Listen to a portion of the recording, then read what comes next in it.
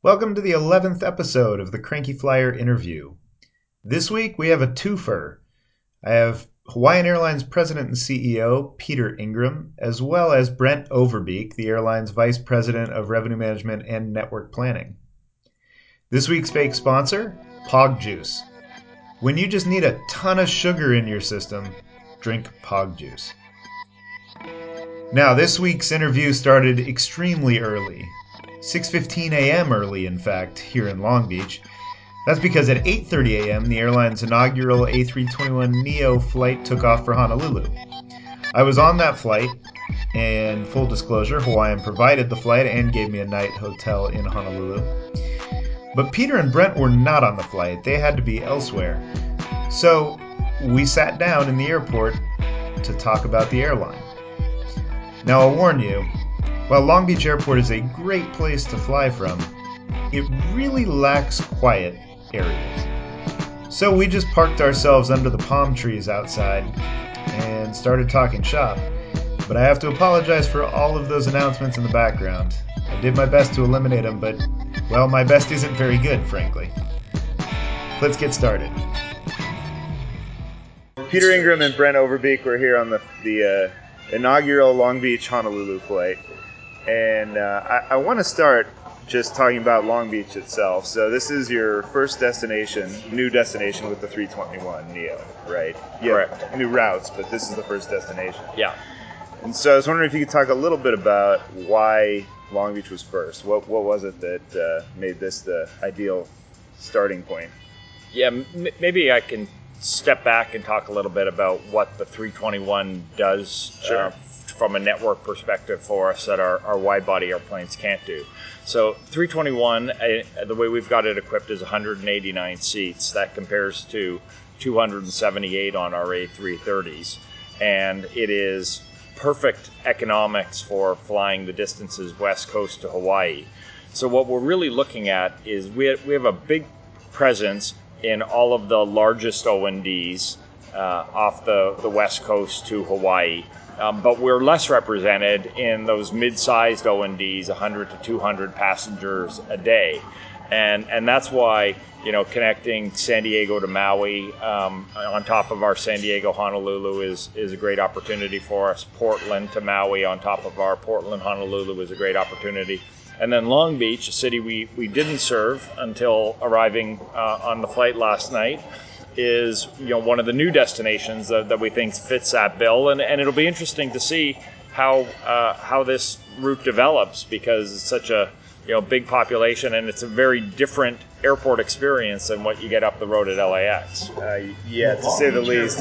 As we sit out here on the patio with the palm trees. But why was Long Beach at the top of the list when you're? I assume you have a list of destinations that you want to look at. So why did Long Beach make it to the top of the list? What was unique about it?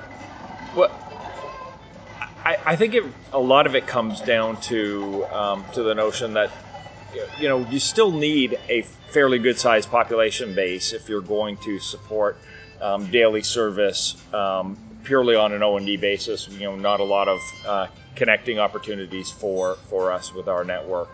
So being able to draw on that Southern California population and to serve the cities and counties south of the airport where there's obviously very strong demand, we think is a great opportunity.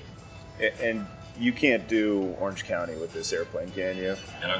We can do it with the airplane. We can't do it with the airplane and a full load of passengers and a full load of fuel, which is what makes the economics work. Yeah, right. But that's another reason this should do better, because you don't have anything in Orange County that's pulling from you. You're saying, hey, don't drive all the way to LAX, stop here. Correct. Instead. So, and so how has it been booking up so far? Do you want to? Yes.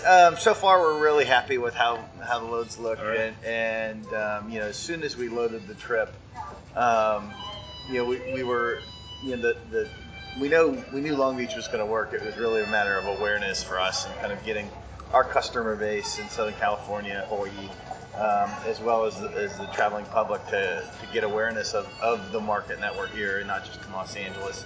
And from the get-go, I mean, it came out gangbusters. And so we were really encouraged with the initial bookings that we've got on it, and then loads look really good.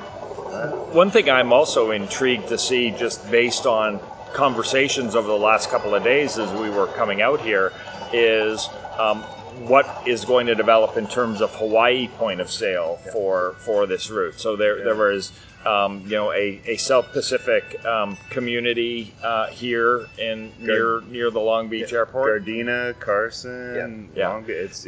And also places like Disneyland, because people from Hawaii still go on vacation every once in a while. And I thought it was only to Vegas. Isn't that required by law? It is. It is largely only to Vegas, but sometimes people with kids come to places like Disneyland the younger too. crew will find its way to Disneyland as well. And it is easy to get there from here. That's for sure. So, have you seen a lot of Hawaiian point of sale yet? So it is, thus far, it is obviously still early. It's probably in line to a Hawaii point of sale being a little bit higher than some of our other North America routes. Okay. With the exception of Las Vegas, which is Vegas. dominated by Hawaii. Yeah, but still predominantly Southern California point of sale. It's probably, it's roughly an 80-20 split. Okay. Well, and that, that makes sense, I guess. Yeah. But so, with this, seeing this and how it's performing, and eventually you'll get more 321s someday. Hopefully, we will. We are, and we will. We've got three on the property. 3 on the property. Now we'll have 11 by the end of this year. We're encouraged, after setback early this year with the engines needing to another modification. We're starting to get back on track as we're into the second quarter. So it has disrupted our schedule for the summer relative to what we thought at the beginning of the year, but we expect to be back on track here in a couple of months in terms of where we thought we would be on deliveries. Okay, and so the engine issues are resolved at this point? In operation, we haven't had any problems at all. So the issues that have affected us have more been around deliveries. The airplane, he says, knocking on wood, has been performing really well in service for us since the beginning of the year. Okay. Well, yeah, that's good. So, and hopefully the delivery schedule holds now, because I know it's been messy. Didn't you have to keep some 7.6s? We did. We had a 767 that we retired for about 2 days in February, and the sale had not closed yet, so we pulled that airplane back from the desert and put a C-check on it that we weren't intending to put on that airplane, and we'll fly it into early 19. But by early 19.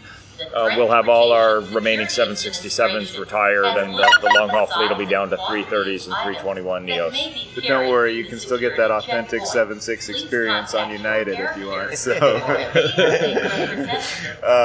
So, what other, I don't suppose you're going to tell me this, but what other cities are you looking at with this airplane? Or what types of cities? Like, what else can you point to as, what you're looking for in a new city? So, I think Peter hit on part of it. The Neo opens up kind of mid-sized markets for us. Right. So it's either, we've got the unique ability with it to be able to add frequency, add new service. So we've added San Diego, Maui, we added Portland, Maui. It really allows us to kind of open up different O&Ds that we already serve within the network. And then beyond that, it also opens up kind of that next tier of market, Long Beach, and other kind of big West Coast cities that we may not be in right now. Big-ish West Coast cities. One of the things that you as a student of the airline industry would understand is that we've been a more Honolulu-centric airline in terms of our Hawaii service than some of the other carriers, and a lot of that has to do with having big airplanes and not having the feed behind a hub on the West Coast, and so we've really got to concentrate on those biggest markets. So some of the opportunities in mid-sized markets. A disproportionate amount, I would say, is serving Maui and Kona and Lihue from some of the places that we already serve to Honolulu. Right. So you can think that this airplane is going to give us the ability to open up a little bit more of direct service to the neighbor islands as opposed to just more Honolulu. Right. Yeah, and the other piece as well is, it gives us a kind of a different size unit to be able to add frequency in existing markets as well. So, Right. so the majority of our markets, are single daily, and when you're adding that units of 278 seats, it's a little different, and having a more mid-sized airplane allows us to offer a little different pattern of service in markets we already serve as well. Right, which makes sense. So, the Honolulu-centric airline that you were, now there are plenty of others who are serving the neighbor islands. So I would say capacity is a concern for you. With you have Southwest, you have United throwing gigantic airplanes and capacity in. Alaska's ramping up. I mean, how are you looking at capacity right now? We've seen an increase in industry capacity, including our own this year, but United has grown service. Obviously, there's a lot of talk about Southwest coming into the market, although we don't have a firm schedule around when that is going to happen yet. But first of all, I'd say we're no stranger to competition. We've been competing with the biggest airlines in the world, and we're going to continue to do that. And frankly, two things are really keeping things on the right side for us in that regard. One is demand is incredibly strong, and we've seen demand rise to meet the capacity that's come into the market this year, and that's been great for us. The other thing I would say is we're the Hawaii specialists, so we compete with all of these airlines that are bigger than us and have more resources than us in a lot of ways, but we compete on places where we've got an advantage because we're the Hawaii experts, because we've designed a formula around serving people who are having traveling to, from, and within Hawaii, and our team does a fantastic job of that, and we're going to continue to compete, and I think we'll do very well. So, you've mentioned a couple of times that you don't have feed on the West Coast. I mean, I guess technically you have a couple of JetBlue flights you can feed here, but and we have our code on a couple of JetBlue flights here. Well, it'll work one way, maybe not the other with the time. But that's either way, that's gravy, I guess. But is that something that's of concern to you? I mean, are you interested in partnering? There are always a million rumors about potential mergers and acquisitions, but just in general, is that something that would be of interest to you to pursue further? I'd say we're always interested in it, but it is not something that we're counting on. I think we're pretty comfortable about how we've built our network. Where there are opportunities to partner, we certainly do it. JetBlue has been a really good partner for us in New York, for example, and we also have their code that plugs into us in a couple of places where we both serve, like Los Angeles and Las Vegas, and we've got some different time of day options there where that code is helpful. But by and large, we're going into places where we can rely on the local demand to be able to fill the airplanes. So one area where things might be a bit different with this new capacity is Southwest talking about going into the neighbor island markets, the inter-island flying. I guess you haven't really had a big jet competitor since Aloha. You've had Island Air, you've had Go, and a couple of false starts along the way. But is that something that you're concerned about? I assume you're concerned about it, but how do you respond to that? Well, look, we've been serving the neighbor island markets for almost 89 years now. I think we understand that market better than anyone else possibly could. We've never priced as if we have a dominant position. We've always been mindful of making sure we've got affordable fares and a high level of service. We've got 180 flights a day traveling within the the islands of the state. So it's a really solid depth of schedule. 20 airplanes dedicated to that flying for us. The 717's been a terrific airplane for doing that. Airplane built right here in Long Beach. Yeah, we built right over there. It's gone now, but look, we're ready to compete. All of our markets are open to competition, and we'll see what Southwest does. But we're prepared to compete. Fair enough. So I'll finish this with a parting question here. You have taken over the reins in the last couple of months here. Forget about that Mark guy; he's gone. No, but obviously you've been a part of the leadership team for a long time, so it's a continuity play for you. This isn't come in and shake everything up, but now that you are in charge, what kind of things are you looking to potentially change or focus on in the airline as you're, kind of leaving your mark? Yeah, I think it is a story of continuity for us. As you said, I've been with Hawaiian for 12 years, and I've been, part of the team that has laid out the strategy that we're on, and we think that strategy is working.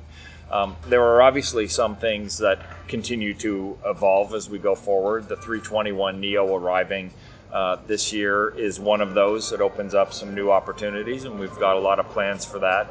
We are on our Japan routes. We're excited about the opportunity to partner with Japan Airlines, who we started code sharing with at the end of March this year, and we're getting ready to file for an antitrust immunized joint venture, and that'll be coming up very soon. I think that opens up some new opportunities for us elsewhere.